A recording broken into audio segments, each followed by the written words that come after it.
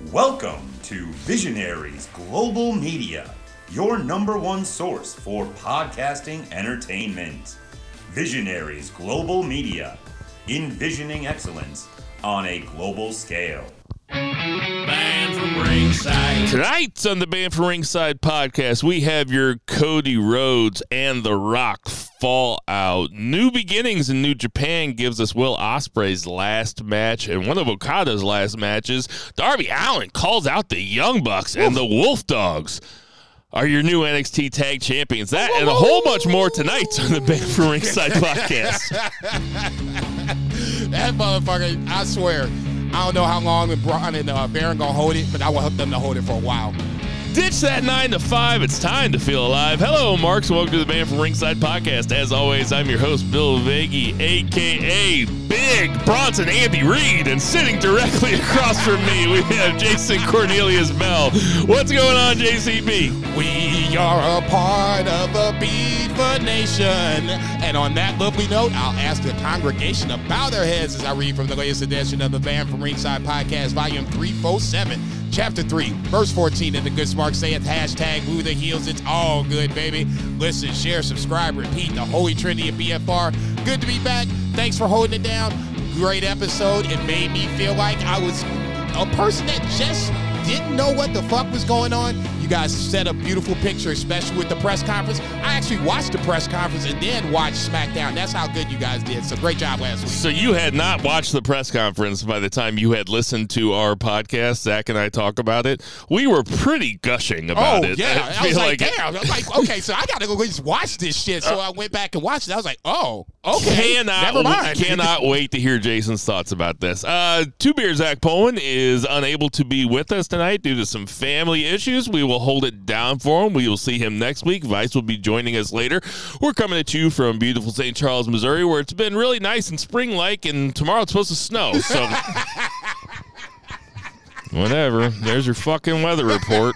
Bro, say St. Louis, say shit, boy. So, like I said, Cody and The Rock thing, that was a huge thing that happened right before we went on the air last week.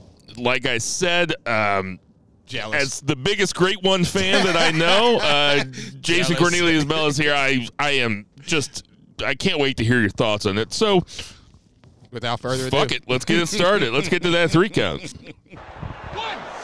2, 3. Jason, let's just start off right there, just because it was so fresh last week, and I want to hear what your thoughts are about the press conference, and then, just lead us into what happened this week, the fallout. So I did, like I said, I watched the press conference or whatever, and it felt like a UFC big fight feel, and I think that's part of what makes this UFC WWE connection, partnership, whatever word you want to use. It feels like it's going to be something that's going to really captivate going forward, and this was a really good way to do it. Wasn't sure exactly how things were going to play out. I got the overview of the press conference listening to the pod last week, but I had to stop listening to it because I did want to have some sort of surprises going into it. Rock and Roman, apparently joining forces was a little weird to me, but apparently that's going to be a thing going forward because obviously Roman and The Rock will be on SmackDown tomorrow night. That should be very, very interesting to see where that goes. Just as a Rock fan, I'm curious to see how far he's going to lean into this heel Rock. Are we going to get Hollywood Rock back, which was one of my favorite iterations of The Rock as he came back? I want to hear that slow, grinding rock theme, very, more guitar than anything else. Is Cooking, I believe, is the name of the song. So if you want to go check it out, you can hear it for yourself. I'm still thinking it's going to be a Cody Roman WrestleMania match. Somewhere along the line, I think Rock gets in the ring. I can see a tag match, perhaps. That might be pushing Seth a little bit too much. Nobody really knows what his health is right now, what it would be going into Elimination Chamber if they decided to get cute and do a tag match in between. I don't think that they would do that. So ultimately, it would boil down to the WrestleMania Night 2. That would probably still be the main event of Night 2 unless something weird happens. From there, like I said, it's just really the build is going to be interesting. How involved is The Rock going to be? Is he going to be in the corner of Roman Reigns? Is he physically going to get involved? I would imagine he would. Is Seth going to be the Shield like he suggested to Cody? So the press conference itself was really entertaining, and like I said, to me, it felt like UFC, but with WWE guys playing UFC characters or whatever you want to call it. Go ahead. I mean, I am on the record. Zach and I probably did half the show about it last week, but what was your reaction to the smack? What was your reaction to Cody getting bitch slapped by Dwayne "The Rock" Johnson? Well, I mean, my knee-jerk reaction was like, oh, you're not going to do anything back, but then Triple H got into the middle right away. And so you didn't want to give it away. But was I surprised? Yeah, surprised. I'm like, no, you motherfucker didn't. So now at this point, I'm kind of like, I want Cody to finish the story, but now The Rock's going to get involved. It's just, I don't know if this is the pivot of pivots like Zach was saying. It very well could be, because it looked like 2 or 3 weeks ago they had really fucked this up and was going to go Rock Roman until they got that Brian, you said it, the Daniel Bryan backlash or whatever, and now they've pivoted back and now kind of made Rock as a hateable character in this angle. I just think that time is warping the way that some people are looking at this because it was so good. Pretty much universally loved. Like, people are a fan of this angle. People are invested in this. Tomorrow night, The Rock and Roman are going to be on SmackDown, and that shit is must see. Like, I cannot wait. Are they going to come out together? Whose music is going to play? How are they going to stand in the ring? Are they going to be in the ring together? Is Roman going to take a back seat? Do they come out to Roman's music because Roman's music is technically the Bloodline music? Is The Rock just part? Is The Rock just part of the Bloodline now? Is The Rock the leader of the Bloodline? I saw a thing on Twitter where it showed they highlighted the two names, Rock and Roman, and it said head of the table under High Chief, which it has Dwayne Johnson as a High Chief, which is over top of head of the table. I never thought that I would be this into a PowerPoint presentation. Turns out I am. Like I said last week, I was a fan of that when it happened. It's so many ways you can go with this now, and that's what makes the angle to me interesting. Rock has made this angle even more interesting when you thought it couldn't be any more interesting. I said it when Cody won the Rumble. To me, Roman and Cody wrote itself. Adding The Rock to this shit is just, it's almost overkill, but I love it. I want to know if you think it is a pivot, or do you think they planned for this? No, this is a pivot. I would love to think that Triple H is that smart and had this going the whole way, but you take Brock out, you take Punk out, and now you have Seth's health in question. I would love to think that this was the way they were going to go. But do you think do you think that this is a pivot from The Rock versus Roman, at SmackDown, face to face? You think they pivoted? You think they saw the reaction of that and they were like, we got to do something different? Yeah, I'm just going to say that I'll go this far. If they went Rock Roman, it would have been a very slow plotting, old school 80 match, headlocks, rest holds, nothing that we're used to seeing for modern day WWE. Cody's not going to bring that. Cody's going to bring a modern-day wrestling style versus Roman's old school plotting, but then he'll pick it up when he has to pick it up. That's probably what, at least in my mind, would be the best of both worlds and the better match of the two. I might surprise you here. Okay. And I'm going to do some bad podcasting. And the bad podcasting is, I agree 100%. And this is kind of where I was going when I say I think that the week has warped the way that people are thinking about this. They're like, oh, this is just a genius move by WWE. No, they But like Zach and I said last week, they pivoted, but they did it in the best way possible. Yeah. They did it immediately, and they did it in such an interesting way, and really it makes the build even that much more exciting because, okay, so it's not set in stone. So now if something's not set in stone, it's not going to be Vince changing something at the last minute. They're going to change it immediately and try to make the best possible decision next. Right. And then pivot from there, which really, like we said, it just opens up all sorts of shit. What did you think about the segment on Raw between Cody and Seth?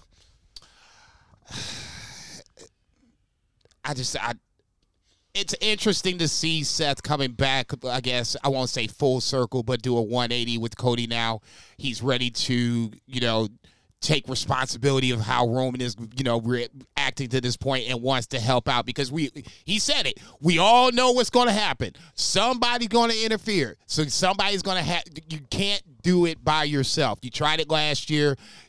That the whole Seth Rollins promo, perfect, on the money. You couldn't have asked for anything more because he said everything that people have thought and said throughout this Roman run, whether you liked him or not. I'm a huge fan of the Roman run, but it has been chock full of fuckery from the start to the finish, and it will be at WrestleMania. I'm just not sure how you get Seth in a position where he's going to wrestle one night and then be the quote-unquote Shield the following night. I think I know a way. And there is a huge part of this that is being forgotten, and it's not the most exciting thing, but I feel like Damian Priest has been pushed to the back. They can have Drew McIntyre win the Elimination Chamber, which makes him the number one contender for the championship. Correct. And have Damian Priest cash in. And then you have, would you have a babyface Damian Priest versus Drew McIntyre? Would you have a heel Damian Priest versus Randy Orton? Because the only two winners that I can see winning that Elimination Chamber are those two, Drew McIntyre or Randy Orton. Well, I guess when you're saying Priest cashes in, I'm assuming you're talking about at WrestleMania, correct? Or before. Well, my thought on the Damian Priest is the quote-unquote forgotten guy, but he's really not. He's just, they're putting him to the side. They're making us try to forget about him, but obviously.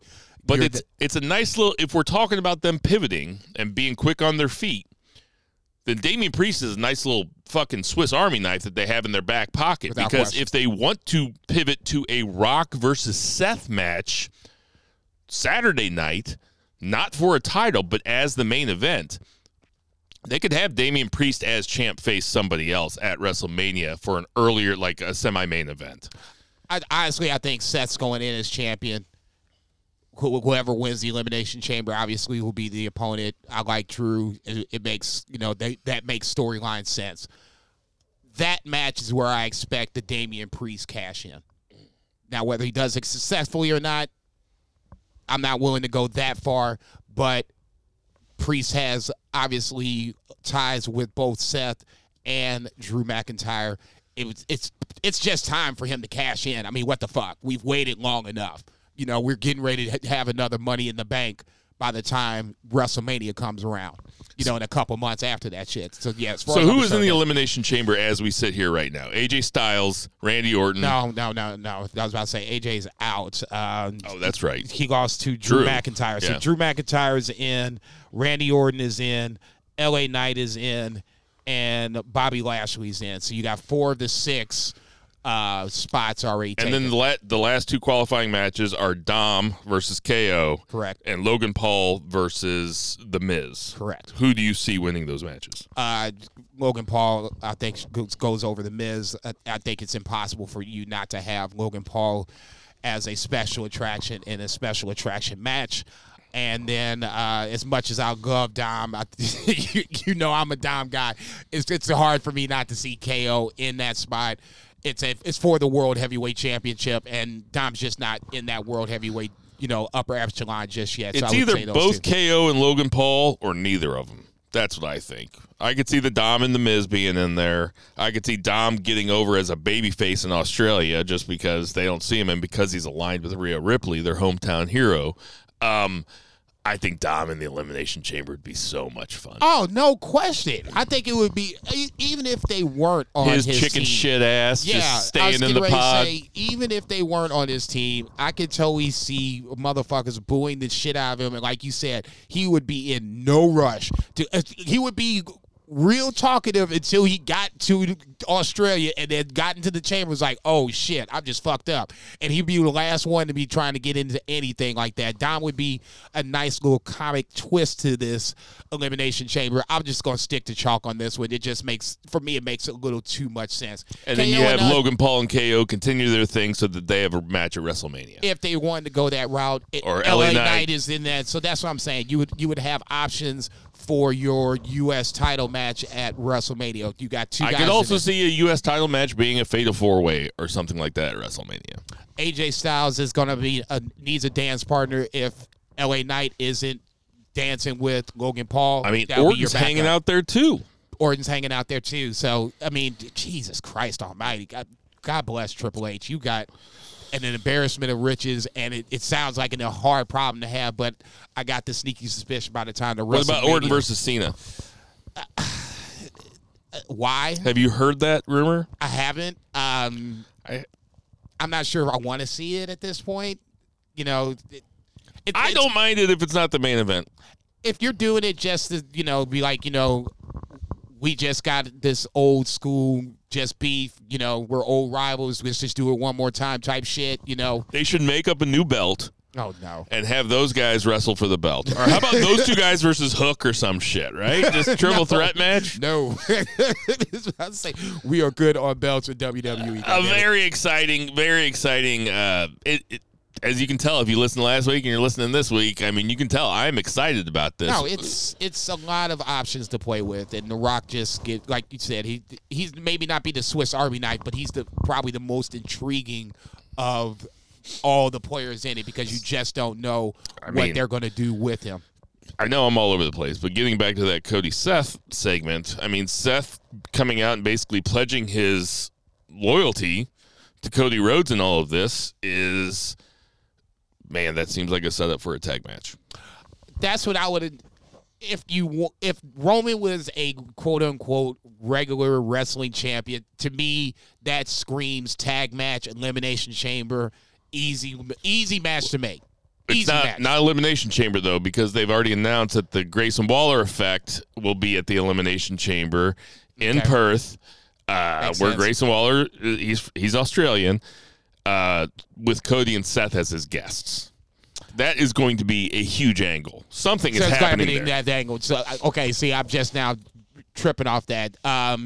Solo, Jimmy, obviously, I think would be in play. If you wanted to have The Rock down there, I think that would be a stretch. But, yeah, I would assume that he ain't flying down there. Yeah, I was getting ready to say, I would assume at least Solo and Jimmy would attack Cody and Seth at that point. That's a long fucking plane ride, man. Hey, man, look. I say, act like The Rock can't get a fucking G4 on a drop of a dime. What's a G4? It's a private jet. You remember Tropic Thunder? Yeah, I remember Tropic Thunder. I was just thinking about Tropic Thunder. Oh, because I saw it. It just came up on Amazon. I was like, I haven't seen that movie in a while. Yeah, Great okay, G4. Movie. Well, then what's that rap song, like a G6? What's that about? I'm assuming it's the same thing. It's just, a bigger plane? That's the one that The Rock has. If Pat McAfee can get from ESPN to SmackDown or Raw, it's Raw now. If he can get there, in a single day, The Rock can get there. He can have his own private plane. Have you seen Black Adam? I have not. I mean, how bad did it shit the bed? Because people are really talking about it really shitting the bed. Was it that bad of a movie, or did it just perform that well, or is it both? Like I said, I haven't seen it, but just on raw numbers alone, it's the worst DC movie and just gross numbers, how much they made, yada, yada, yada. Apparently, it was that bad. Now, from that point, it didn't have... I'm not a DC guy to begin with. I'm a Marvel guy, so I wasn't like on a rush to go see it. And then I heard how bad it was. I was like, I'm damn sure not gonna go see that shit. I mean, I'm not a guy that wants to see my favorites do poorly. If I watch it, I watch it. That's why you didn't watch Brock versus Omos, because you did not want to see Omos lose. You're like, I can't watch it. Damn it! I can't see my heroes laid low. By the way, where was Omos on TV this week? That's not saying you know where he was. Motherfucker came back from the Royal Rumble, hadn't been seen yet. Okay, well, like I said, Omos looked good. Physically looked good. It's just, what do you do with him at this point? No, he did, without question. Another guy that we've forgotten about for WrestleMania, they're doing this thing with Sami Zayn where Sami Zayn is doing these empty arena interviews with Jackie Redmond, and Shinsuke shows up on the Titantron to just them two, just to talk shit to them two, I guess. Not in front of a crowd. They're clearly telling a story with Sami, too, another forgotten guy. What's his WrestleMania match? That is a really good question. He's going to have one. I can't see it right now. To me, this is, I think, the bigger picture. It's going to be a redemption arc story. A year from now, we should be talking about Sami challenging for one of the two titles, and I think that's ultimately, in my head, where this is going to go. You teased it in Montreal. People want to see it. You're going to have to give them the story to really get behind Sami. Cody is probably beating Roman if they're going to do a WrestleMania match. That's probably the good time to pull the trigger. You waited long enough.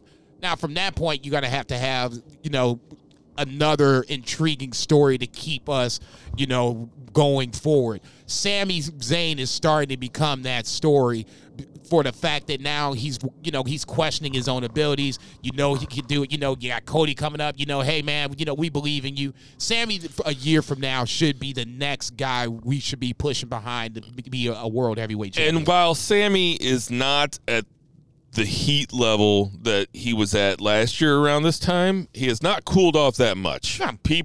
He's way over still. People still want to see him fight. People still want to see, he needs a big match at WrestleMania. If Drew doesn't win Elimination Chamber, that's his WrestleMania Sami Drew match. Would be cool with me just as a special attraction match or whatever you want to call it. Yeah. Nothing on the line, no belts or anything, but just a grudge match between those two. Yeah. Fucking give it to me. Yeah, because give him 20, 23 minutes. They have history. Sami really hasn't gotten his receipt from Drew putting him out before the Royal Rumble.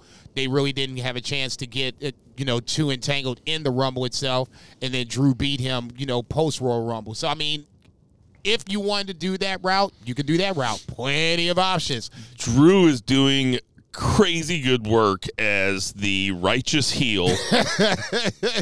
What did he say the other night? He said, "You just better hope I don't pray for you." Yeah, I was like, oh. That is good. Oh. That is good. A callback to him saying that he prayed for this when he hurt CM Punk. Which is shit, man, boy. I was like, tremendous stuff. Has the top of the card in the men's division in WWE. I know that it's never been this good since we started the podcast, right? Probably fair. Probably a very fair assessment. When's the last time the top of the card was this good? Like Angle, Jericho, Rock, Triple H, Austin, like 2001? I'm sorry, Jericho. The Attitude Era, whatever you want to call it. The end of it. Yeah, I was going to say that feels like when you really just had 4 or 5 guys really at the top of the card. Jericho is like double champion at that point.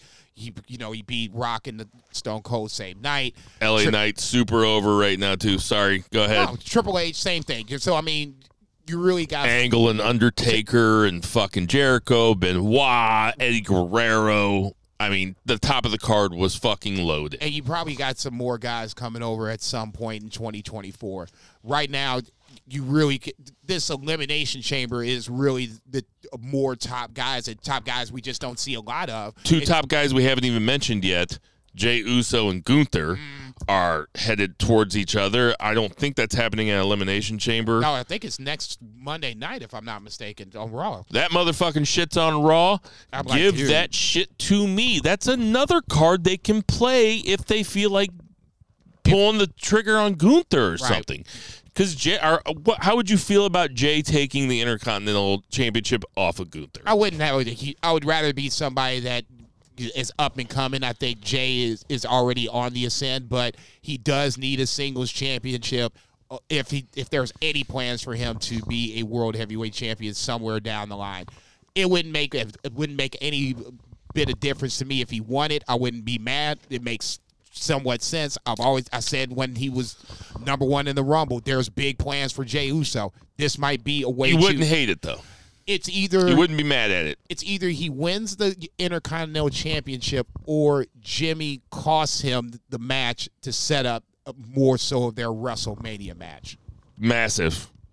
I mean, massive. If they have Jimmy versus Jay also at this WrestleMania, I don't think how can you not at this point? I mean, massive shit. Yeah, at this point, Jay needs to be on the card. Jay is no one doubt. of their In a singles match. He is on the rise as a singles star. I don't care what night you put him on. To me, this is a layup. You just got to figure out how you get in there. Jimmy and Jay need to be a singles match at WrestleMania. Does Bobby Lashley, who was famously left off the card last year because he was supposed to get in a thing with Bray Wyatt, that didn't work out. Bobby Lashley ended up winning the Andre the Giant Battle Royal, I think. Is that right? Yeah. Is Bobby Lashley going to get left off the card again? If I had to guess, my guess is unfortunately yes. I just don't see a clear path for a WrestleMania match right now.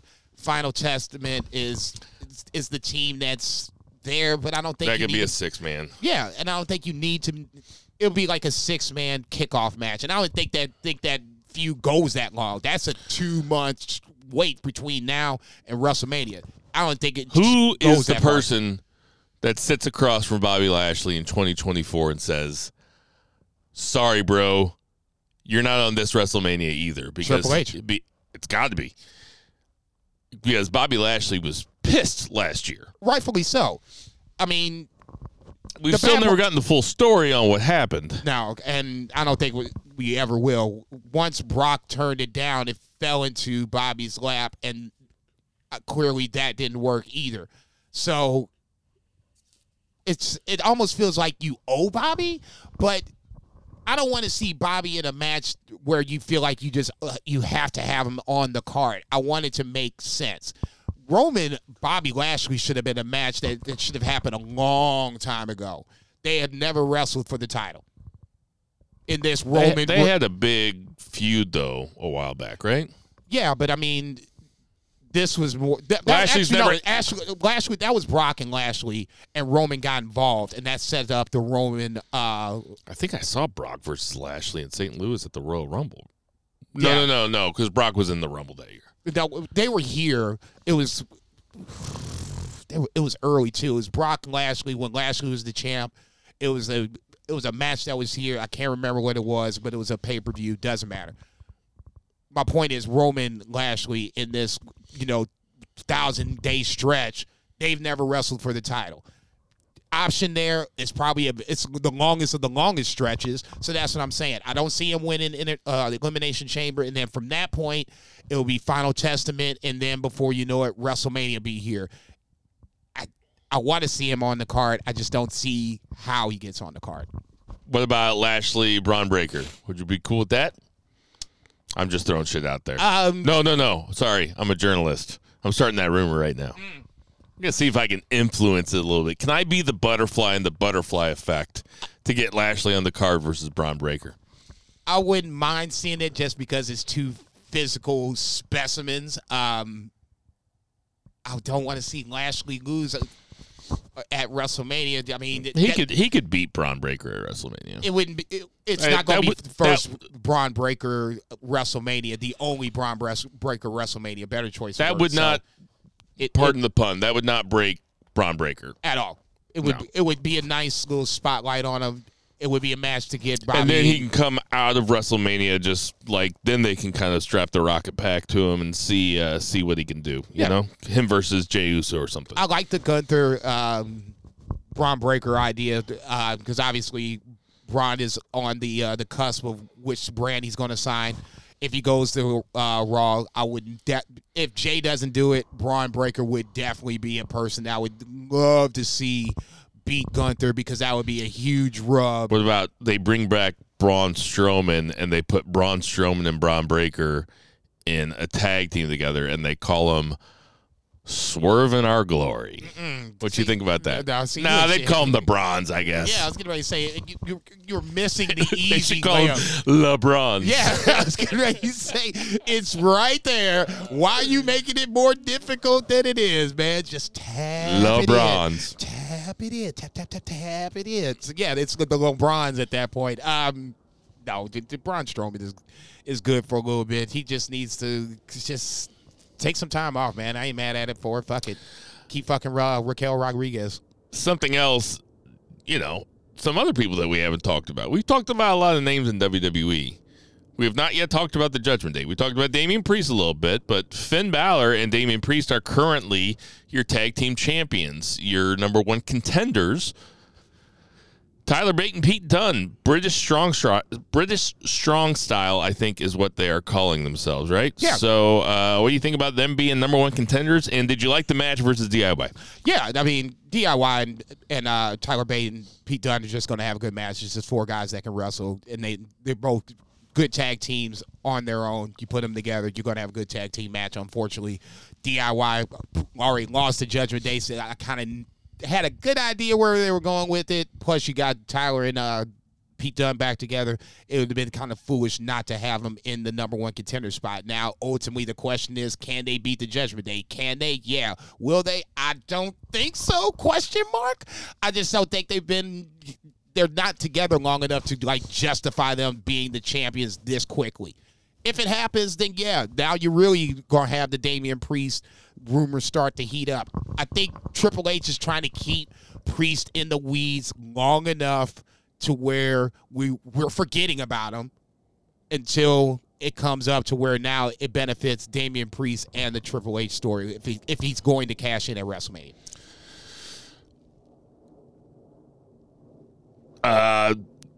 Sorry, there was something. Are we leading to, I saw a friend of yours and a friend of mine and a friend of the show. You might know him as Tender Mahal. My nigga. Saw Monday night. Saw him Sunday night at the Super Bowl party. I was telling him at the Super Bowl party, we're leading towards a Triple H Rock confrontation in the ring. Triple H came out on SmackDown, reasserted his authority after The Rock kind of, didn't make him look great, kind of big-timed him. You backstage, fix it or I will? You fix it or I will, is what he said. I was like, oh, shit. And then Triple H comes out. A lot of people think they have the power. They don't have the power. He said, I have the power. Triple H is a firm, strong, but gentle, what do they call him? CCO, Chief Content Operator or Chief Content Officer or something is what they're calling him. So, but Triple H and Rock, to say they have a history is an understatement. They were rivals. They were as big of rivals. They probably have more matches than The Rock and Stone Cold do, don't you think? The ladder match between Rock and Triple H is one of the better. Well, they were both matches. Healthy at the same time, the whole time. Stone Cold wasn't always that healthy post the neck break. So, I mean, he came back and wrestled full time, but he was out for a while, and Triple H and The Rock were running things there for a while. Oh, for sure. And that's where they kind of passed the titles back and forth between them for a little bit. If Stone Cold isn't the biggest Rock rival, if you don't think he is, then Triple H is the next one, and that's fine too. Yes. Chandra said something to me about it. I don't think they physically wrestle. No. I can see them, on the mic in the ring, fuck you, it's fuck like you. A promo segment as we get closer to WrestleMania between Triple H. Fuck, it might happen tomorrow night. I mean, Triple H and The Rock might both be out there tomorrow night. What I want to see in a fucking perfect world We would have a promo segment where it's just Triple H and The Rock. I think we could easily see that happening. That is somewhere in this next month. Yeah, I was about to say, easy, big fella, easy. I could easily see that in the next month because that would be a legitimate, reasonable, sensible build towards WrestleMania post Elimination Chamber. If everything's set in stone, you have Seth with his opponent. Now Cody and Roman are locked in. I can see the two guys, the two heads of the table, so to speak, locking horns and having a promo battle. I would love to see it. If we pivot to the women's top of the card for WWE, we have something interesting going on with Rhea Ripley and Nia Jax. Nia Jax is done a great job. She's kind of like the Lexus King of the women's division. Like, everybody fucking hates her. She has real fucking heat. People fucking hate her. And when I say people, I mean me. Him and Bill. I don't hate Nia Jax. Right. No, I mean, listen, I don't hate her for real. I think that, but she's not like a cool heel. She is a fucking heel.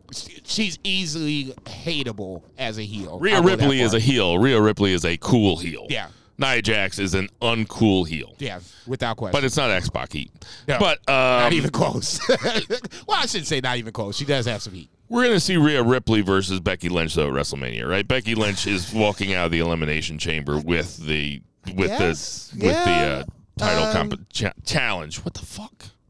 Bianca is obviously going to be in this mix. I mean, that's the next obvious choice. From there, it's just I can't see anybody else that Rhea. I mean, we can throw Jade out there. I've heard rumors that they pulled the Jade from consideration for the Elimination Chamber. So take that for what it's worth. I guess I got another one in the bag. So I guess that's where you have this last chance match where you have, the last spot for the Elimination Chamber up for grabs. That's a little disappointing, but neither here nor there. It's either Becky or Bianca. If it's not Bianca, I'll be curious to see if that's where you get Jade into the mix and have a one-on-one match. I think, obviously, we saw that at not Elimination Chambers. I'm getting my PLEs mixed up. Royal Rumble, we saw them, in a couple of spots where clearly they're teasing a Bianca Jade match. When it happens, I'm not sure. WrestleMania would be a good spot. Is the stage too big for Jade at that point? They are not even mentioning Bianca Belair in the Rhea Ripley conversation, though. It doesn't feel like it, and that's where I've heard people like her and Trinity are going to tag up and take the tag titles. I don't want to see that. That doesn't appeal to me. Trinity shouldn't be coming back for the tag titles. I mean, we've done that. That's the whole reason why she left. Why are we going to hook her back into that? Bianca is someone that I'm curious to see where they go with. Becky feels like the one, because you don't have her come out and confront Rhea Ripley in Vegas for nothing. You just don't do that. That doesn't even make sense, right, unless you want to have that match. Right. From there, like I said, Bianca is very curious because I'm just not sure where you go with her, because now both titles are now being claimed in some form or fashion, but you can't leave her off the card. Is Dakota Kai faking out Bailey? Yes. Okay. All right. So Dakota Kai is sticking with Damage Control. It is going to be. I appreciate the fact that they didn't turn her this week, I guess. No, I want them to drag this out. I want tell the story. I want them to tell this story where Bailey is being suckered in, and then the next thing you know, boom, Damage Control turns on Bailey in some form or fashion. I wouldn't be mad if they waited to WrestleMania and pulled the trigger then. You're asking for a lot of patience there, though. I said, well, I mean, I'm not saying it's going to happen. Then I wouldn't be mad at it. There's ways around it. The women's champions walking out of WrestleMania are going to be Rhea Ripley and Bayley. Rhea Ripley, I feel pretty confident about, no matter who is the champion. Bayley, I'm not so confident about because now I've kind of talked myself into Dakota Kai turning on Bayley at WrestleMania. If Jey Uso doesn't end up beating Gunther, who does Gunther face at WrestleMania? That's where I think Braun Breaker is the next. Is a logical way to go about it. It's someone that, like I said, that NXT Tag Team Champion Braun Breaker. Not saying that he would. There's plenty of time for him to drop the title. He could drop the title at Stand and Deliver and then come back and win the IC title at WrestleMania. It's asking a lot, but I don't even think they go that far with them being the tag champs, the Wolf Dogs in that scenario. Braun Breaker's, I'll answer the question with Braun Breaker. I'll go that far. There's another guy who's super over. Ron Killings. R-Truth. Super over. Just unbelievably over. They are, it is astounding how hot they are right now. When R-Truth, they are so fucking hot right now. When R-Truth was the 24/7 champion, and we were obviously doing the pie at that point, that to me was like one of the lowest parts of WWE in its comedic form. It was just, mundane, too formatic, just hard to watch. This shit is absolute gold. When he confused DIY for DX, I was done. Man, I was calling Miz like, "Hey, get on your plane, get up here." Like, no, you're fucked right now. What you gonna do? Man, him calling them DX and he said Shawn Michaels the Heartbreak Kid and Triple H, and he had Gargano as Shawn Michaels, and he had Ciampa as Triple H. Oh, dude, I was dead. And he goes, "Where's Road Dogg at?" Man, that motherfucker has been gold. So good. Where's Road Dogg at? So good. I never thought I would be. But when he came out the other night, the place went fucking apeshit. People have always been a fan of R-Truth. Always. Yes, even but when it is different. It is a rising tide floats all boats type shit. Like, everything is so over right now that R-Truth is over. I think R-Truth was over just when he came back. I think they have a bunch of new fans who have never seen him before, and they're like, this motherfucker is hilarious. Everything he's done, every position they put him in, he's made it work. The Judgment Day run has really just catapulted him into another stratosphere. I loved when he had those 2 title matches against John Cena. When he won, he was fighting John Cena in London, or he turned on John Cena in London and started smoking a cigarette at the side of the ring. Oh my God, that was so cool. But forget how good R-Truth is from time to time. He was a heel. He was like a good heel. Him and Miz had that nice little heel run where they were beating everybody up. They ripped up the fucking ring and shit. I was like, what the fuck? Awesome Truth. Fucking like, Keith Lee ass tag team name. Stop. Awesome Truth. All bullshit aside, they might be the team to beat the Judgment Day and be tag team champs. You know what? That might be right. He might be right. Miz is not going to win that Elimination Chamber match, and they got beef with Judgment Day. Yeah, Miz is definitely not going to win that match. I don't see a reason why. There's a less than 0% chance he's going to win that match. So for me, now you've opened up a door where if you wanted to take the titles off of Priest and Finn before WrestleMania and open the door for him to cash in, that's the team that could do it. All right. So the first half of the podcast, once again, 2 weeks in a row, just sucking WWE's dick. I got the balls this week. Let's get to that 2 count. 1, 2, 3. Here, I'm going to do my 2-beer impression. 2-beer, this is a loving impression, so don't be mad. Rampage was actually really good this week. It was worth watching. Rampage was pretty okay. I really liked the Young Bucks promo in the middle of it. That was the bread and butter. The Young Bucks continuing to wear the white suits with blood on them is fucking good. No, it reminds you of the Dastardly Deed, number 1, and number 2. definitely keeps them as the heel EVPs that they're trying to go for. Love it. At some point, they'll get away from it. I'm assuming after the Sting Darby match. But no, this is good. I like heel Bucks are the best Bucks. Yeah, the Undisputed Kingdom also fought the Best Friends. Undisputed Kingdom goes over. Or was that a singles match? It was a 6-man tag. Cassidy, that's right. Cassidy, Rocky, and Trent lost to Roddy and the Kingdom. I'm just dying for a Trent Beretta heel turn. Dude, I know I thought it was going to happen this Wednesday. I was like, shit. It seems like they pulled back on it. It doesn't seem like they're hinting at it. No, I totally disagree with that. When we get to Dynamite, we could talk. Well, let's just talk about it now. The end of Dynamite, Trent takes the bullet for Orange, so Orange basically wins the match. Shit like that is usually a precursor for the heel turn. You know, Trent's been basically pushed to the side. You know, it looks like he's on the outside looking in more times than not. That kind of take, it can only come with the expertise of watching millions of hours of wrestling per year. But you're right.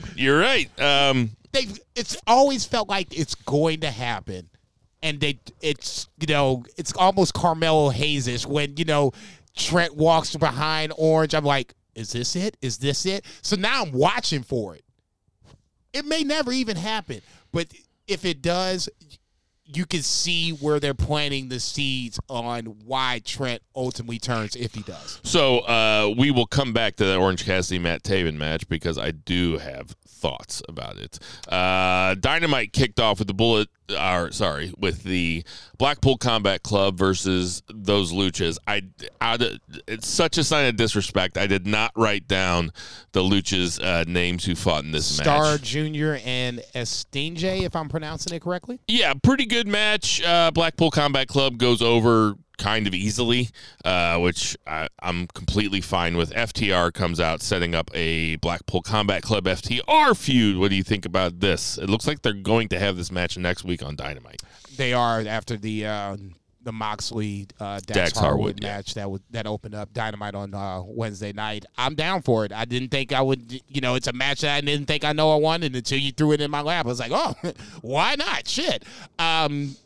FTR needs something to do, especially as a tag team. If they're not chasing the titles, then you got to have them doing something, keep them in the now that we have the rankings back. You got to keep them, strong in the rankings. This is a good way to do it. Plus, the match is going to be fucking dope. So, yeah, I'm totally down for this shit. Yeah, that's the type of match that they'll give 30 minutes to. Yeah, easily. I can see Dynamite, open it up with this shit or be in the main event. It's a bookend, one or the other. To me, Daniel Garcia is, next to Swerve, is the hottest guy in AEW. I think that they're, when I say they, I mean TK, right, giving him tons of TV time. The only person who fights more matches than Daniel Garcia is Queen Aminata.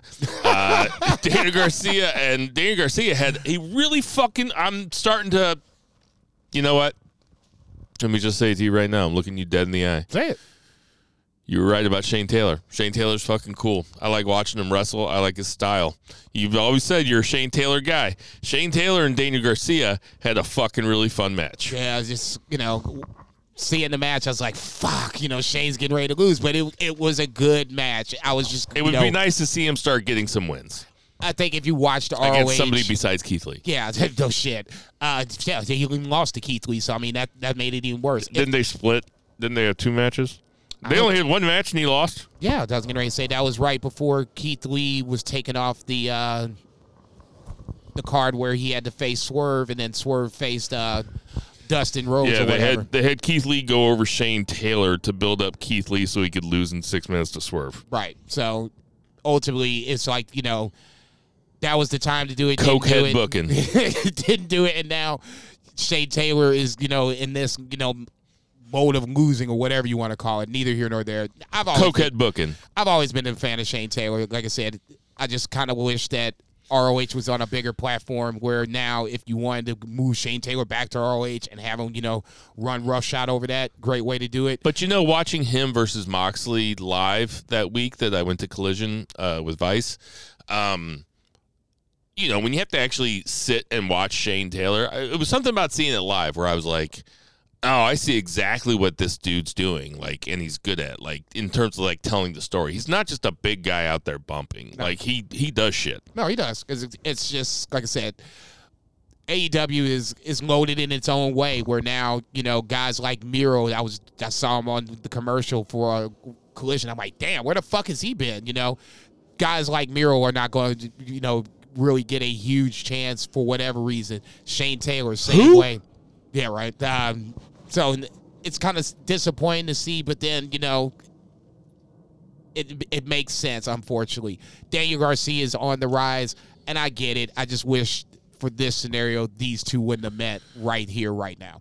Eddie Kingston cuts a promo backstage. I wrote down EK and then BS, which means backstage, but that also describes his promo style, which is just fucking BS.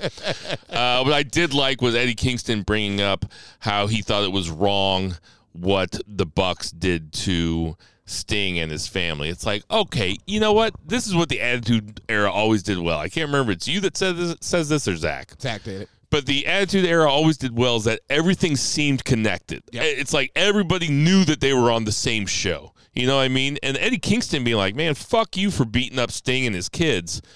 That's what a babyface should do, and I really appreciated that. As much fun as I like to have with Eddie Kingston, he does a lot of the little shit right. No, it was like, before I even get started on anything else, let me talk about this first. I was like, oh, shit, good on Eddie. But that just feels like Eddie Kingston's character. There's a right and wrong code. No matter if he's heel or babyface, this is what he believes in. This is the code. And fuck you if you, go against this code. Clearly the Bucks went against the code, so fuck off. The whole thing with Danielson was even interesting just in the sense that, now we're getting to the point where Danielson is now getting underneath Eddie Kingston's skin to where now he's like, okay, fuck it. We can have a match, but you're going to shake my hand afterwards if I win. That's the shit I want to see. Yes, I'm into this. This is good shit. Eddie Kingston, if the only stipulation to the match is if Eddie Kingston wins, Bryan Danielson has to shake his hand. And that will mean everything to Eddie Kingston because he knows that Daniel Bryan doesn't mean it. Oh, that's good. That's really good. I was hoping for Eddie to win. Now I want to see this shit. If Daniel Bryan wasn't out there just having matches with everybody they wants to have matches with, wrestling Okada at Wrestle Kingdom, wrestling Zack Sabre Jr. last weekend, which we will get to. That Hechicero match, which you didn't get to talk about last week, but it fucking ruled. If he wasn't out there doing that shit, then him wasting one of his, if he really is going to be done in 6 months or whatever, I would be like, man, I like seeing him fight Eddie Kingston. It's going to be great, but I would rather see him fight somebody else. He's getting all that shit out of the way, too. Mm-hmm. The guy is on fire right now, just on absolute fire. This feels like the bucket list of Bryan Danielson at this point. This is like when Tarantino says he wants to stop after 10 movies because he knows that directors start getting worse, and he's like, I want to go out when I'm still making the best shit possible. And Once Upon a Time in Hollywood was the best shit possible. That was really good. That's how Daniel Bryan feels. It feels like he is going out wrestling the best shit that he's ever wrestled, and that is in a career full of fucking crazy good wrestling. From ROH to WWE to AEW, you could just name matches on all three spots. This is an amazing run so far. I don't know how the fuck you cap this Joker off. That to me is, how does it end? Who is the final match for Danielson after all this nonsense? Well, him versus Eddie Kingston is a really good undercard match for Revolution. Oh, yeah. And they are going to, and they're going to let rip. They're going to fucking cook. No, that's what they say. It's going to be a 4-hour show. They're going to get 20, 25 minutes of that 4 hours. 4 hours? God, I hope so. No, slowly but surely, I'm getting into the Revolution card. I wasn't into it right away, but AEW pay-per-views end when Tony Khan's Adderall runs out. Stop. I'm coming down. You guys can finish it. You guys can wrap it up. You raise shit. Damn. That motherfucker said with the Adderall, man. Look, I was like, I don't know if he's getting the It's a good hell of a shit. drug. If he's getting the good shit, he ain't coming down anytime soon. He gonna be rolling that motherfucker into the press conference. Brian Cage squashes the Outrunners. I hope those guys are getting paid. You would think, right? Okay, so Edge versus Daniel Garcia. I'm in a good mood tonight. I must be in a good mood because I am sucking everything's dick. But Edge versus Daniel Garcia, pretty good. Lasts about 11 minutes. Daniel Garcia is cool. Edge is kind of playing a little heelish, you know. Mm-hmm. This gets interrupted by the patriarchy. Nick Wayne and wait, doesn't it? No, that you're. If we're talking, no. I'm sorry. This wasn't the match. Okay, this was when they came out and just talked to each other and agreed to make the match. Yes, and Edge said, "But now that you've challenged me, I'm going to beat the hell out of you because you're trying to take money out. You're trying to take food out of my kid's mouth." Great shit. All right, motherfucker. Yes. Bet. I was like, okay, bet, motherfucker. There you go. You gonna whoop that ass? No, Yes. he ain't gonna win. But no, that's how when you. The setup was a little confusing because now it just felt like, Well, they're both number one contenders. I'm not even talking about that. Now Edge is 3. Adam Copeland is 3, and now you have the choice of who you want. Man, that man's name is Edge. I'm not calling him Adam Copeland. What the fuck are we talking about? I'm trying to be respectful to the motherfucker. Shit. I think I am too. Okay, so you can call him Edge. Anyway, I just didn't like. Vince don't own his name. Yeah, right. Not to me. Yeah. I don't call him PLEs.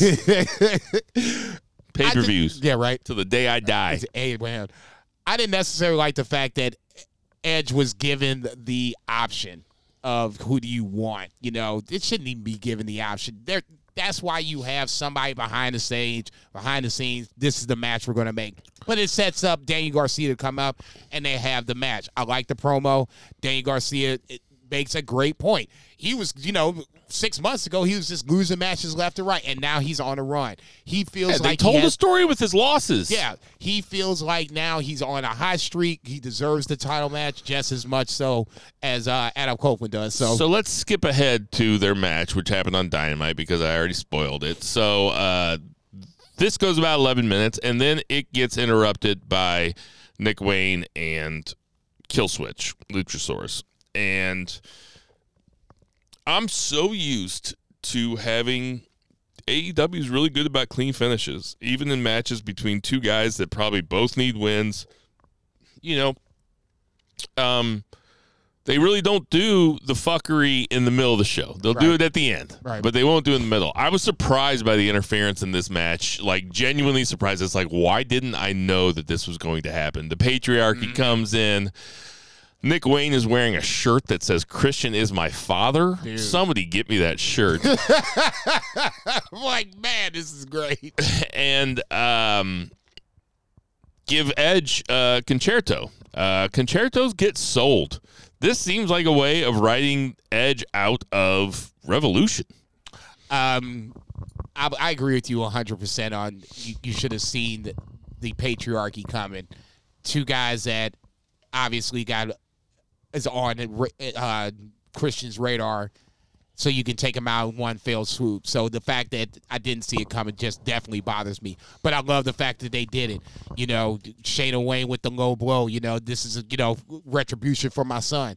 The Concerto probably does write Adam Copeland off for Revolution. So now you can have Christian come out, crow that he doesn't have anybody to face, and then you could bring somebody in to surprise him. Maybe that's someone in between now and I guess the front of the month of to start for the Revolution. I think that's the 2nd. So Big Business will be after that. So you wouldn't be able to do it that way.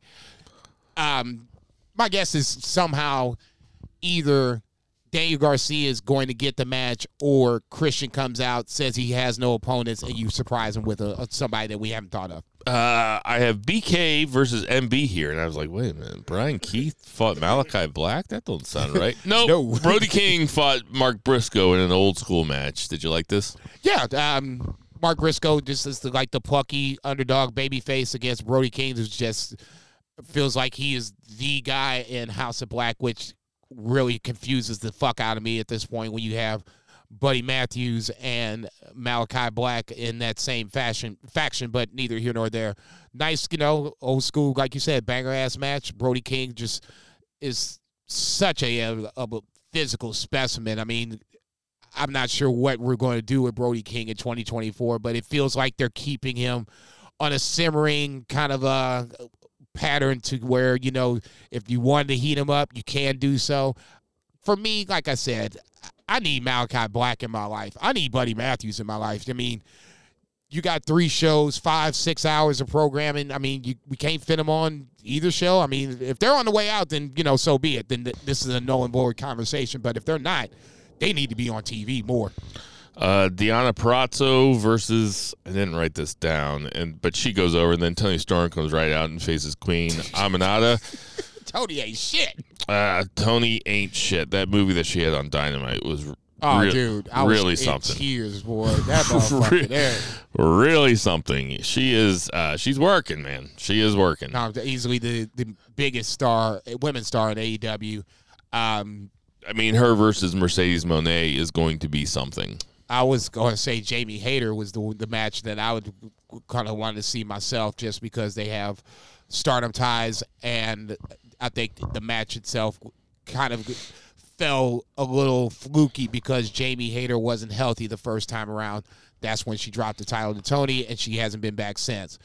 That, to me, is a when logical they bring way in Mercedes Moné, they got to put her with Toni Storm. I'm not saying that. I'm saying when Mercedes comes in, yes, those two motherfuckers will have to cross paths. Fair enough. For me, I would like to see Jamie Hayter and Toni Storm running back, but that's just me. But like you said, you were going to see Mercedes versus Toni Storm. The main event of Collision was absolutely great. My favorite match of the week. Not including Bryan Danielson and Zack Sabre Jr. Yeah. But my favorite match on TV this week was Orange Cassidy versus Tomohiro Ishii in an absolute fucking banger. Ishii rules. If you're a fan of this show, if you listen to our G1 podcasts, you know that all 3 of us are massive Ishii marks. And Orange Cassidy, and this is when I put it on Friends of BFR on Facebook, right when this match was done. I said, man, Orange Cassidy is so good. He, in those bloody, just fucking brawl matches, he is so good in these. That's why he had that. I mean, him versus Jon Moxley, same type of match, just a fucking, like, a banger.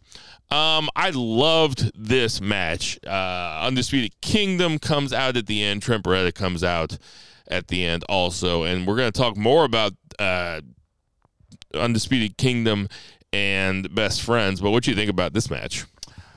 I was curious to see how the new, and I use the word, put the word new in quotes, Orange Cassidy would face off against Ishii in this scenario. When I say new, it's, you still have the light taps where, the crowd gets into it. It's like, oh, with the leg kicks or whatever. But then, this new Orange Cassidy picks up that aggression and really starts laying in the opponents, kind of the same way he did with Moxley. That's the Orange Cassidy I wanted to see against Tomohiro Ishii, and that's what we got. I thought this was a really good match. It was a great fucking main event. The fact that Orange Cassidy retains doesn't even bother me at this point. I knew he was going to retain. I just wanted to see a match where Tomohiro Ishii was going to fuck this motherfucker up and make him earn this dub. Man, and that's what happened. It was also perfect because I was sitting here and the wife was gone. Baby goes down at like 8 o'clock. I get all settled in, pack the bowl, hit the bowl. It's that good part of the high, right when you're high and you're like, oh shit, I might be too high. It's like right there, wait a minute, did I just smoke acid? And then this match started, and I was just in the perfect headspace for it. Just one of those. And then I turned it on the fucking Warriors game, and Steph Curry hit that shot from the logo to fucking take the lead at the very end. I was going nuts. It was the most fun I've had in a year. I was going to say that's the time where I hate working on Saturday nights because I'm sitting there watching it and I will finish Collision. I'm watching Sports Center afterwards. I'm like, man, that's some Saturday night shit for your ass. No, it's. And then the wife came home. It was all ruined. At some point she's coming home. I was having so much fun watching basketball and NBA by myself, just munching a fucking metric fuck ton of ice cream. It was fucking what perfect, ice cream did you have? So they got this kind. The brand is Turkey Hill, and Turkey Hill's always on sale. And I think it's always on sale because it's an ice cream brand with the word turkey in it. It's like nobody wants. I've never even heard of. Nobody wants to think about turkey lunch meat when they're eating ice cream. Yeah, this is a weird so it's combination. always on sale, but it's good ice cream. And they got this. It's like Neapolitan, where it's 3 different flavors, but it's 3 different kinds of mint flavors. So it's like mint chocolate chip, mint cookies and cream, and then like mint dark chocolate. Ooh. And you just get a whole bunch of all of them, fucking mix it around. Yeah, I can see me. Incredible shit. I like my mint chocolate chip, though. I can fuck that motherfucker up. I can definitely see that shit. Anyway, Saturday night was a lot of fun. Thank you, Turkey Hill. Not a sponsor, but you guys can be. We will take ice cream payments. Send me the shit. All right, so moving on to Dynamite, Dax Harwood fights John Moxley. Remember when Dax Harwood used to have all sorts of singles matches there for a while? Yeah. This was a good reminder why. This was really cool. You stole my thunder, and I think that's the reason why they put these guys together first to set up the tag team match that'll happen next week. Moxley not letting go of the submission kind of threw me a little bit, but they've been kind of teasing I won't say that they're heels, but they're not baby faces. They're heels, man. They don't. They're winning with low blows and shit, man. Okay, they are heels. Okay, completely fair. The crowd loves them. They're over, but they are heels. Okay, completely fair. They are cool heels. It's tough for them to get booed completely just because people have so much fucking respect for Moxley especially. Well, yeah, and Claudio, I think, is, he's a fucking physical freak. He could throw anybody around. Danielson obviously is the one of the best technical wrestlers in the world. I mean, Claudio's downright dastardly now. he put it. I don't know who he's cheap shotting dudes and giving them neutralizers out of nowhere and shit. I'm all for it. I love Claudio like this. He is the muscle of BCC, and the muscle doesn't need to be taking favors or playing favorites or anybody like that. Anybody's in the way. The way he picked up who is it this week? Cash Wheeler. I mean, just picked him up like a little child and just put the neutralizer on him. I was like, oh, Jesus. I forget how strong Claudio is until he throws a grown man around him. It's like, oh, yeah, that dude's strong. Don Callis cuts a promo backstage and announces that at Revolution, we're going to have 2 of the Don Callis family fight each other. It's going to be Will Ospreay versus Konosuke Takeshita. Okay. Don Callis all of a sudden thought he was in an AA meeting where he starts saying, when I was a kid, my dad used to get drunk and make us go fight our brothers in the background. It's like, man, this is kind of a sad confession from Don Callis. But it's he's going to have so Ospreay is fighting Takeshita at the pay-per-view. I mean, this is gonna fucking rule. It's so Tony Khan right feel. Cokehead booking. Just in the sense of Cokehead booking LLC. Faction members usually don't wrestle each other. Don't get me wrong. I agree with you 100%. In a tournament. In a tournament, okay, fair enough. But this is not a tournament. There's no titles on the line. It's just, we're trying to keep guys sharp. Okay, so we're gonna put 2 of the best in the ring. It blows my mind where this even. I'm with you. This is going to be an amazing fucking match. I don't know if they've ever met before. I don't even give a fuck. At this point, they're 2 of the best that I can think of that you could throw in a ring and have a match with. Just the build doesn't make sense. Well, there's no build. Okay, the reasoning. Don Callis just made the match. Okay, the reasoning for Don Callis. You got this whole goddamn roster. Figure the fuck out. There's no reason in the world why you can't have a motherfucker face Takeshita and or Will Ospreay and keep the faction as a faction. Now, if Will Ospreay's going to, spin off and become a babyface, okay, fair enough. Now this makes sense. But then at least have him come over, have a little strife, and then do that shit. This is just so right field, but goddamn, I can't wait for this match. Yeah, this match is going to rule. I would think that they're going to be turning Ospreay face in pretty quick order here, right? Why would you? I mean, I don't see a reason. We just got finished talking about BCC being cool heels. Will Ospreay can be a cool heel if you want him to be a heel at that point. Just because Wembley's coming up doesn't mean he has to be a babyface. He's going to Wembley. They're going to cheer. Period. Babyface and heels don't matter as much in AEW. Kind of like New Japan in that respect. Fair. Wardlow squashes somebody. Cole on commentary. Cole just doesn't say anything. It was too quick. It was pretty funny. I'm like, damn, man, this motherfucker's over. I'm writing the match down and shit. I'm like, oh, it's over. Okay, never mind. We already talked about Garcia versus Edge. I just want to reiterate that Nick Wayne was wearing a shirt that just said "Christian is my father." God damn, dude, that's amazing. That's so good. AEW might get my money on that motherfucker. Drew McIntyre and with the CM Punk. I'm supposed to go over to my dad's house and help him move some shit, and I would love to show up wearing that shirt. Oh, dude. You ain't shit. He's like, who the fuck is Christian? I'll be like, it's not as cold out here as I thought it was, and then I take off my jacket. So get the fuck out of my house. Samoa Joe comes out and cuts a promo. Swerve comes in. Paige comes in. Joe's not happy about this being a triple threat. He goes all of a sudden. He goes salty. He said it got stupider, which is really, really good. Swerve comes in. Gets thrown off. I'll tell you what, he got heckled, and he got a little thrown off there in the second. At the beginning of his promo, yeah. What did the dude? I didn't even hear what was said. Swerve was saying, he was telling the story about what Samoa Joe told him, and he goes, and you know what he said? And you know what he said? And the guy goes, what'd he say? And everybody started laughing, and it threw Swerve off. Okay, I was about to say, I didn't hear it, but yeah, it took him a minute to get him Didn't back throw Joe on off. track. Joe just fucking stared at him. Yeah, I mean, he didn't even blink. I was just like, I rewound it 3 times. Like, I still didn't hear this shit. I'm like, fuck. But credit to Joe. Never even faced him. That nigga looked pissed. And Paige comes out kind of squirrely. I'm going to ask a question, and obviously, I don't know if I've asked this before, but last week I wasn't here. This week, obviously, I'm back, and I had the same question I had last week. Are we getting a double heel turn? Or a double turn? Like Swerve and Paige Paige? is turning heel while Swerve is turning face? Are we in the midst of one? Yes. I think we're in the midst of one, yes. I'm thinking so, too. I don't think there's going to be one thing that does it. I think that that's just what's happening.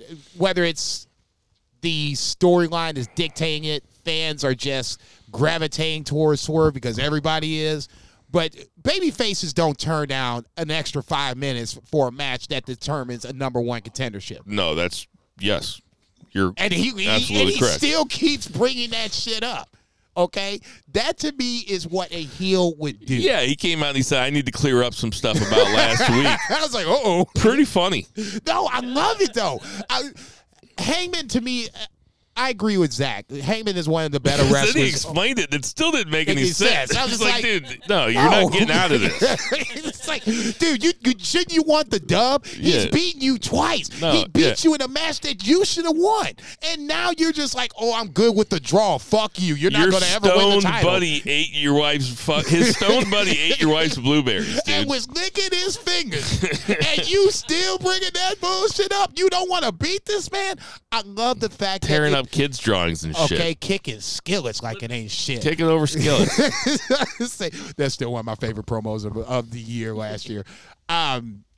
You shouldn't want a draw. You should want the dub. You should want that extra 5 minutes. The fact that he doesn't and he's bringing it up the soul. I don't even know the fact that he really wants to win the title as much as he wants Swerve not to win it. That's what heels do. No, yeah, he is taking the pin in that match one way or another. Yeah, whoever is going to come out as a champion, Paige is going to eat the pin. Tony Storm has this video that is just fucking Nigga. I mean, like, legitimately. I'm sitting there watching this shit. I'm like, it's rare when I don't say anything. I watch this in complete awed silence. So fucking good. I mean, it's legitimately bizarre. I know. And it is fucking weird. That's this whole Tony Storm run where this time was Tony Storm. You just don't know. Weirder. I know. And this was just as weird. It's gonna get weirder. You got Luther, putting the coat over her face, toes curling up, her facial expressions. And then the end when they showed the new tattoo, I was like, perfect. Right. This ultimately is going to help this match because this is one of the few matches I'm not looking forward to because I think ultimately Tony Storm is going to retain. I just hope that Deonna just looks good in the process. Okay, we got to talk about this next part. So the Young Bucks face Top Flight. Young Bucks are still wearing the white suits with the dried blood on it. The dried blood is now brown, so I have to think that is actually the same suits. I would be surprised if it's not. They are wrestling in these suits. Yes. Trifling. And they're wrestling Top Flight in a pretty good match. Right? They do the EVP trigger. Well, first of all, there's one point where Matt Jackson says these guys are really good after he takes them out. I'm so proud of you. Good job. Good job. Oh, I knew. Yeah, I knew. I could see his hairline.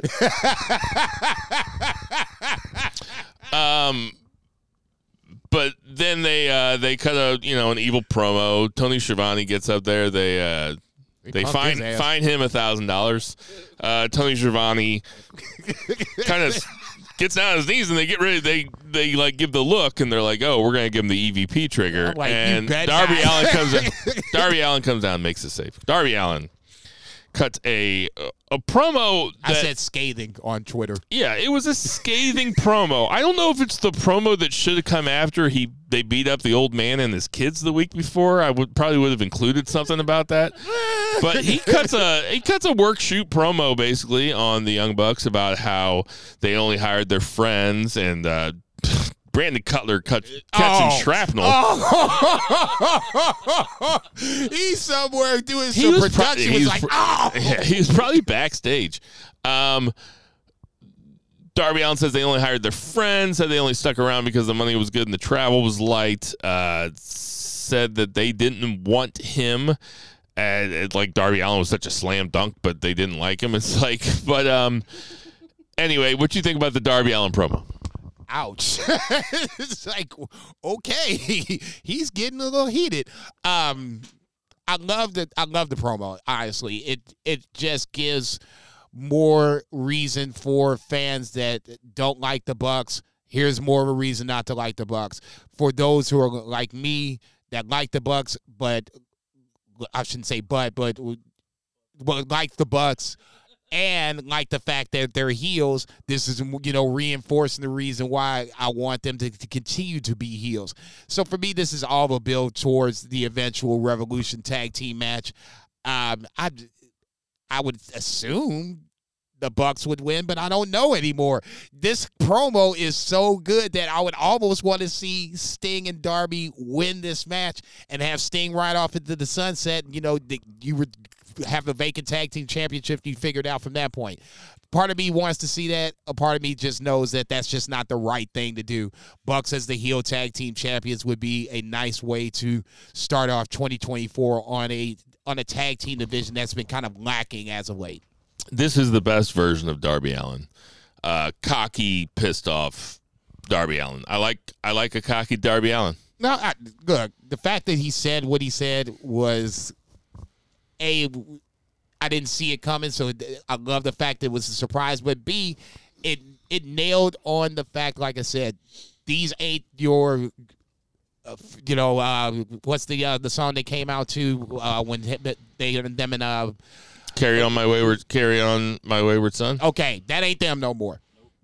No. Those guys are gone. These guys are here. They are assholes. They were getting ready to take out Tony. I was just like, damn, you getting ready to trigger Tony Schiavone? How you gonna do this shit? I love it. I love the whole segment. There's nothing wrong with it. The fact that Sting wasn't even there didn't even bother me. Just about to say Darby carried the weight of two guys in that segment. Bang Bang Scissor Gang do a backstage thing. I mean, these guys sound like the first 3 minutes of a Band from Ringside episode. It's just bit after bit after bit after bit after bit after bit. Everybody's getting their shit in. Everybody's saying their fucking catchphrases and doing their little fucking things. Bones has got to squeeze in that everybody loves the Acclaim. It's like, dude, there's nobody around. You can't get scream like that, man. Poor Austin's getting shitted on. He's like, hey, I got a good idea. Then Billy's like, guns up. No, he's Scissor like, me no. daddy. He's like, no, I got a good idea. A 12-man tag team. You know, I used to do this to him. I was like, oh, God. I don't want to see a 12-man tag team. Bit after bit. 6 is good Everybody's enough. doing their bits. Take 2 of the fucking Acclaim and 1 from the Gold Club, Bullet Club Gold. Run them out. There's a 6-man tag. I do not want to see all 12 of these motherfuckers in a match. It does not appeal to me in the slightest. I'm having a hard enough time accepting this as a faction, and now you run off and do this shit? Nah, hard pass. Willow Nightingale beats Sky Blue. Listen, I watch these two on television a few segments every single week. They've been part of my life for a few months. I can't tell you what the story is here. I don't know if there really is a story. Is Sky Blue hypnotized by Julia Hart? Were her and Willow Nightingale really that tight? I don't understand what's going on here. Honestly, I think it's more about Stokely interfering at the end and Willow not seeing this shit. So that to me is the whole reason that I even tripped off of this match. The match itself was fine. Nothing big. Sky Blue's, slowly, working my way to where now I'm appreciating her past the fat ass. That's a good thing. But to me, the whole moral of the story is Stokely interfered, Willow didn't see it, and then takes advantage of it for the dub. Can we talk about Matt Taven? Of course. I love Matt Taven. All right. So Matt Taven, Ring of Honor heavyweight champion at one time. Yep. A guy that's been in AEW for a while and has not done shit really except for, wear a mask and beat guys up and then kind of be part of Roddy Strong's comedy act. Easy to forget. Oh, Matt Taven can fucking go, dude. Matt Taven fights Orange Cassidy in the main event of AEW Dynamite. Orange Cassidy with 2 main events in the same week, both fucking bangers. The guy is out there and he's doing the damn thing. What did you think about this? I didn't even know it was a Texas death match until I started watching. I'm like, what the fuck? I mean, how do we, elevate to a Texas death match? Whatever. I'm here for it. Let them fucking fight. And it started off slow, so I'm like, now I'm really getting pissed. Like, there's no reason for it. And then all of a sudden, Orange got busted open. I'm like, oh, now we got this motherfucker going on. And then from that point, it got real busted open. Yeah, I didn't even realize how bad it was until the end where I saw, the side of his face. It's like, oh, shit, yeah, you get some stitches. Matt Taven just doing suicide dives in the tables. Head first. Nobody to catch him. Doesn't even care. Nope. God bless him. I'm like, man. I'm just going to jump into this shit. You knew OC was getting ready to move. I was like, dude, don't do. Never mind. You going in. He jumped from really far away. Oh, yeah. He didn't even really put his hands out either. He was just kind of like, his hands were forward, but it wasn't like to brace his shit. It was just because, this is what you do and you die. You die with your hands forward. He hit that motherfucker tough. It was a way better match than I thought it was, even with the predictable. He basically speared it. Match. Yeah, he speared himself into the fucking table. I'm like, dude, what the fuck is from wrong outside with you? the ring? Yeah, all right, y'all. I mean, this match don't mean much, but yeah, go ahead, knock yourselves out. Way better than I thought. Matt Taven should have been utilized a little better, just in the sense of him and Mike Bennett, more so Matt Taven, obviously. You could have used them better in the build to having them become part of the Undisputed Kingdom. It's neither here nor there. I would like to see Taven get a run singles-wise. If he does it, it's not the end of the world. AEW's fucking loaded. There's plenty of guys that's going to be able to fill that role. But for this one rollout match, Matt Taven reminded me how good he can be. Yeah, let's see him wrestle some more. That's going to do it for our 2 count. 1, 2, 3. So, Jason, I'll leave it up to you for the 3 count, but let's talk about New Japan. But how do you want to talk about it? Do you want to just talk about the big matches? Yeah, we're just talking about the big matches. That's fine. Because I watched a lot of it, but I didn't pay attention to very much. I paid attention to Okada Tanahashi. I paid attention to ZSJ versus Bryan Danielson, of course. Of course. And I paid attention for the whole hour and 4 minutes of the 5-on-5 match. Jesus Christ. Those are the three big ones as I see them. No, that's fine. We can talk about that. I was going to say the tag team titles changed hands, but Oh, there was that too. Yes. yeah, that kind of so more so to my point. God bless Kenta. God bless Chase Owens. Just not who I want to see as tag team champions. No, TMDK I was shocked. Yes, and I shouldn't have been because that was Bullet Club fuckery at its finest. But like I said, TMDK should have been champs, and if they're not champs at this point, at some point this year, I'm Fucking gonna be pissed Chase off. Owens and Kenta. Yep. What the fuck, That's man? what I said. I'm like, you got to be bullshit. So let's get this shit straight. These two motherfuckers have won the titles, and TMDK can't win shit. They've lost twice for the tag team titles and once for the never 6-man titles. Fuck you guys. Fuck Gato. You pissing me off, nigga. Well, okay, let's start with Bryan Danielson versus Zack Sabre Jr. Zack Sabre Jr. ends up going over. Did you enjoy this match more than their Wrestle Dream match? Yeah. Yeah. Me too. It's not a knock against the Wrestle Dream match. I think that was a really great match there, too. But they both tell... Fight forever.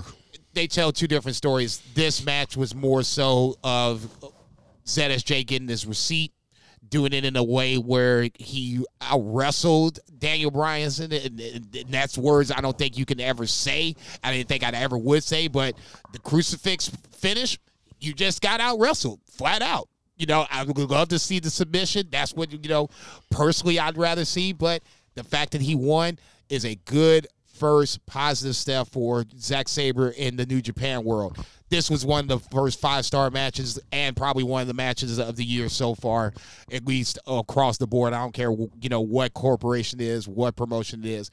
You can pull this motherfucker on and it will hold up against anything. There have been some incredible matches already this year. We are midway through February. Probably 4 or 5 match of the year candidates. Sure. I mean, that you could name right now. This is on that short list or long list, however you want to see it. No, it's a short list. This is one I think is going to be talked about. I'm just saying it's a long list for it being the middle of February, but it is on the short list of match of the year thus far. Oh, sure. I mean, I don't even know what to say. It was exactly what you expected, and I expected a lot. No, I had high expectations for this shit. I was going to say, otherwise I would be lying. I didn't have the same expectations for Tanahashi and Okada, and then all of a sudden Tanahashi decided he wanted to dial the clock back and look like he was 4 or 5 years ago, and he's doing high fly flows from the inside out. I'm just like, oh shit, okay, here we go. The only thing I had a problem with it is just Okada winning on the way out. I mean, I like Okada. Dare I say I love the motherfucker. Arguably one of the best wrestlers in the world. I don't like the fact that he decided, and that's the rumor that I'm hearing or I've read or whatever the case may be, that he decided that he was not going to lose on the way out. I'm not necessarily a big fan of that if that's what happened. Certain times you're just going to have to take the L. This was a perfect time to do it. It's Tanahashi. We're not asking for him to take the fall to Fujita or Uemura. It's Tanahashi. Damn. You can go ahead and take a 3 counts at Tanahashi and everybody walks away happy. Neither here nor there. It's not a huge deal. I'm not sure how Zack Sabre Jr. is going to get a hold of Okada before he walks out the door, because that's Zack Sabre Jr.'s mission before Okada leaves. I'm not sure that happens. I will say, though, if he being Okada goes to AEW, that still keeps the door open to where Okada can come back and challenge Zack Sabre Jr. when Zack Sabre Jr. wins the IWGP Championship.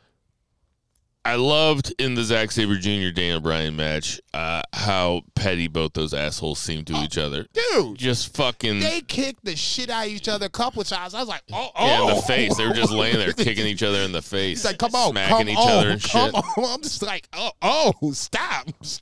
Okada Tanahashi, I didn't, Tanahashi can certainly take that loss. It doesn't matter. It's not the end. He's Okada, the fucking president. Right. Of course it's Okada, well, I'm losing there's no shame in losing to Okada. No. Everybody loses to Okada except for Jonah. And it wasn't the match that I wanted to see. I'd rather see Okada versus Uemura if Okada's going to win anyway.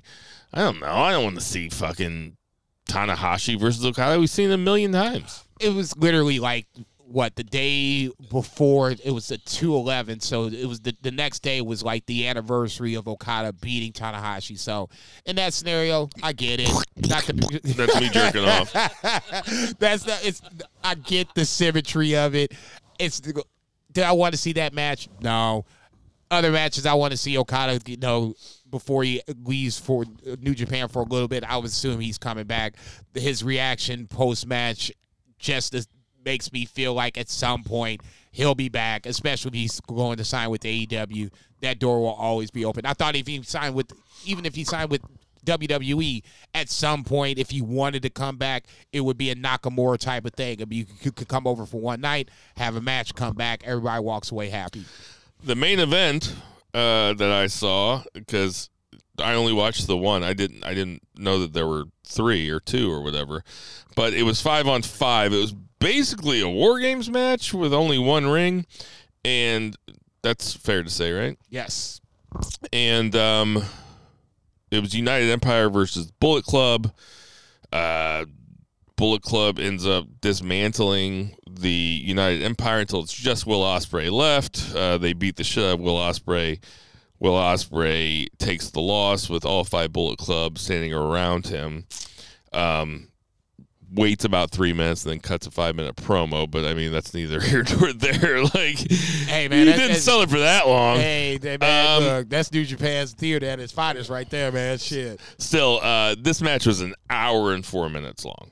That is a long time. Yeah. And thank God I had other stuff to do while I was watching it, because god damn, that is a long fucking match. I had no idea. I thought I was settling in for a regular 30-minute War Games match. And that shit kept going, and I was like, what the fuck is happening? When they started tearing up the ring, I was like, okay, we're taking this into There a were place. still 15 minutes left after that. I was like, we're taking this to a place Maybe I not. did not even. No, it was a good solid 15 minutes after that, easily. Because I'm sitting there watching this shit, I'm like, no way. Coughlin fell through the ring. Yeah. And then somebody else damn near fell through it first. I think it was Gabe Kidd or somebody like that. That's when it was starting. Unprotected headshots everywhere. Hanari, God bless that dude. Gabe Kidd, God bless that Hanari dude. bleeding all over the place, comes back in with his face bandaged up like a mummy. I was like, he looked like a goddamn mummy. They were really selling it, too. I thought they did a great job. I'm talking about the announcers, Walker Stewart and Chris Charlton. Yes, they did a great job of selling that Hanari was actually hurt. And I was like, they're like, oh, they're doing concussion protocol on him and shit. They're just selling the fucking shit out of it. Oh, he's got the best doctors in the city. They're helping him out and everything. And then he comes back in with his face wrapped up and still takes a beating. I'm like, dude, stop. They still kick the shit out of him. I mean, beat him like he stole something. It wasn't like he came back like Willis Reed and won the game. Nope. He fucking got the shit smacked out of him. Not even close. That boy caught that work. I'm like, man, y'all need to stop. Leave Hanari alone. You got Jeff Cobb and Callum Newman over here handcuffed to the post. Whoop on these motherfuckers for a little bit. Will Ospreay takes the pin, or the final pin. And I would say that the standout, if there was somebody that stood out to me as really fun in this match, besides Gabe Kidd, but Gabe Kidd, I was expecting it. Those unprotected headshots are just like, guys, you guys don't have to do this shit. I really hope those are rigged chairs. I'll say that and leave it. I mean, the one did just kind of pop off, and I was like, okay, that's a rigged chair. But they didn't look rigged for those first couple. No. But Gabe Kidd's a lot of fun. I thought that Akira was fucking awesome in the match. I really loved him. The story being told, it was hard not to root for Francisco Akira. He was basically getting bullied. War Dogs were, basically punking him out with fucking forks and shit. So now, when he came into the ring and he came off the top rope, or not even the top rope, the top of the cage, I was like, okay, now Francisco Akira is having his, redemption moment. Ultimately, that fell through too as well. So it's going to be interesting just to see how United Empire does moving forward, if there is going to be a United Empire, because obviously Will Ospreay is moving to AEW. if there is, who's the leader of United Empire, because obviously, once again, Will Ospreay's gone, so somebody's going to have to step up to the void. And then obviously, the big winners of this is the Bullet Club, establishing them as one of the strong heel factions in New Japan. David Finlay getting the pin on Will Ospreay only helps him towards the build with one Nick Nemeth coming up. I believe that's on the 23rd of this month for the Global Heavyweight Championship. So, I mean, it took an hour to get there. And it just got sketchy at certain points. But I liked this match. I liked it a lot. Let's be real. This was a snooze fest. I liked it. Would you consider yourself enthralled by it? Were you interested the entire time? Did you ever look at your phone? How many times did you look at your phone? I didn't look at my phone, but I did. You didn't look at your phone through an hour and 4-minute match? I did have to get up and stretch my legs. I was like, okay, this is taking longer than I had anticipated. You could have taken a shower. It could have been an hour shower? Jesus No, Christ. just a regular shower. You still got fucking 50 minutes. Yeah, I was getting ready to say, I could have did all my shit, got ready for work, and then in that time frame. I can understand how people are saying this is a way longer match. Brett agrees with you, said it was too long. Totally get it. Oh, he did? Nice. Yeah. But for me, this was a match. I liked him. And that's why I'm going to never make sure you guys ever meet. This was a match that told two different stories. It closes the Will Ospreay story for the moment. Like I said, he and Okada, I'm sure, will come back at a certain point. But more so importantly, this makes, the Bullet Club it feels like that heel faction of New Japan. They just basically demolished United Empire, and it shouldn't have been easy. It should have took an hour. So I ain't got no problem with that. It's a memorable way for Will Ospreay to go out. Oh yeah, I will not forget this shit. There's no doubt about that. He gave a very impassioned promo at the end. Said he will be back. Said he thanked the people of Japan for their love and support. Reiterated that he will be back, which I thought was a nice touch. He seemed really genuine in that moment. Him and Okada showed way more emotion. Okada more so because, Okada cried. Several times. I thought he was a sociopath. Yeah, I was like, that dude's crying. You don't see him have that emotion. And to see it happen. He's a fucking robot. Yeah, he's the Terminator of New Japan at that point. To see him just break down multiple times was just weird to see. He almost got me breaking down at some point. So, it's going to be weird to see Okada not be there. It's going to be weird to see. Did you cry? I cried for Will Ospreay. I didn't cry for Okada. Ospreay just seemed to touch me a little more. I didn't cry. I don't expect you to. Will Ospreay, I think, is arguably one of the best wrestlers in the world. And the fact that he's leaving one of my favorite promotions to go to AEW bothers me a little bit. So the fact that he said that he will be back makes me feel happy. And I've gotten the chance to watch a good chunk of the back part of his New Japan career, which I have a connection, an affinity to him, if you will. So obviously I'll be rooting for him moving forward. The words he said struck me. I did shed a tear. I'd be lying if I said otherwise. It has been, the last few years have been the era of Will Ospreay over there. The last 18 months, I would say, yeah. Yeah, firing on all cylinders, having...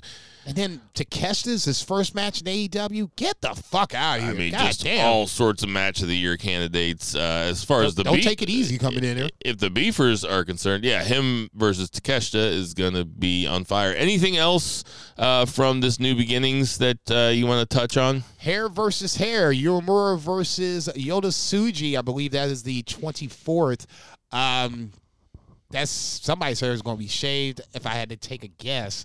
I'm guessing it's going to be Tsuji that's going to get the head shaved. No fucking way. Look. Are they going to shave that beautiful man's head of hair? But they both got beautiful hair. Shit, I was about to say, I'm mad for both of them at this point. Tsuji is just, no way. They're shaving them locks. Good.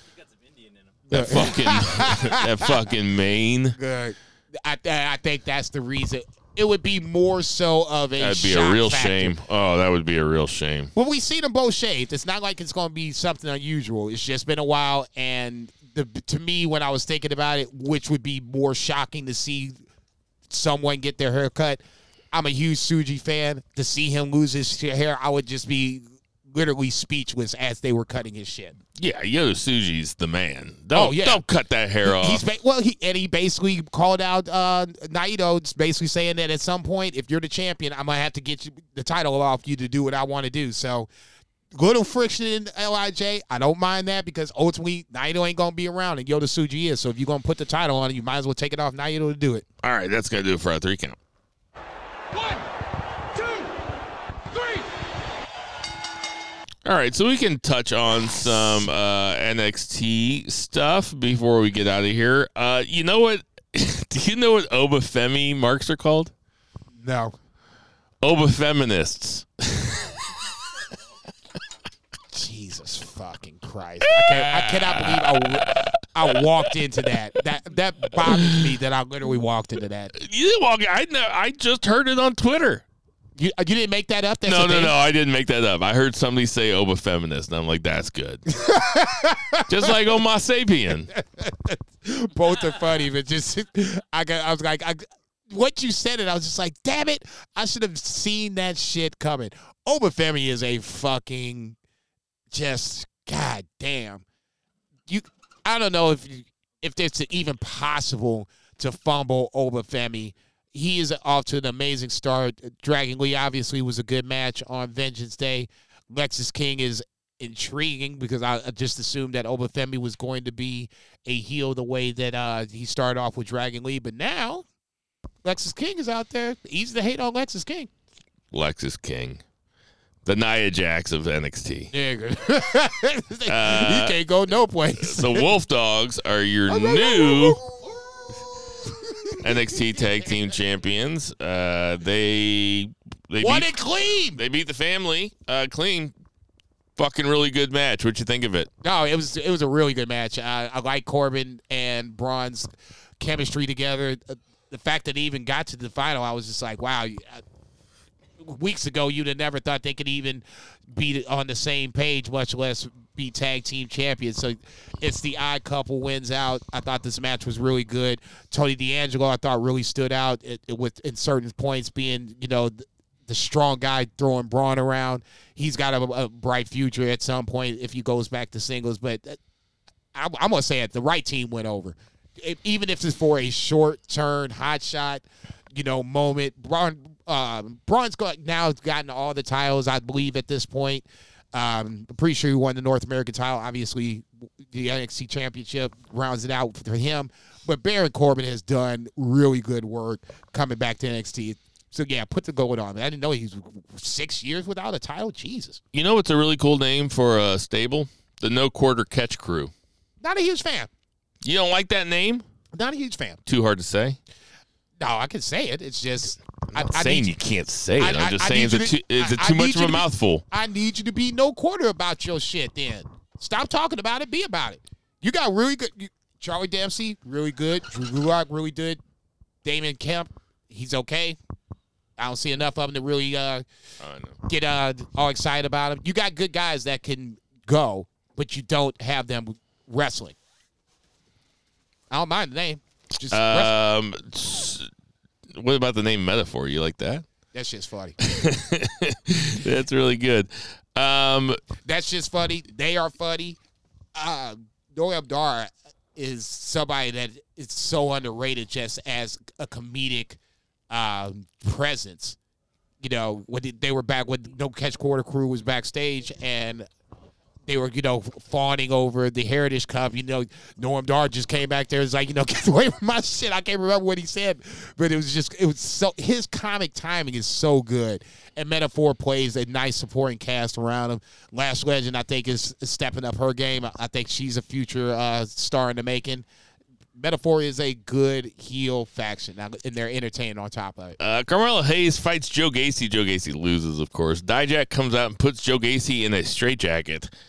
I'm completely cool with Dijak getting something to do. Obviously, frenemy of the show. And I think that he is underused.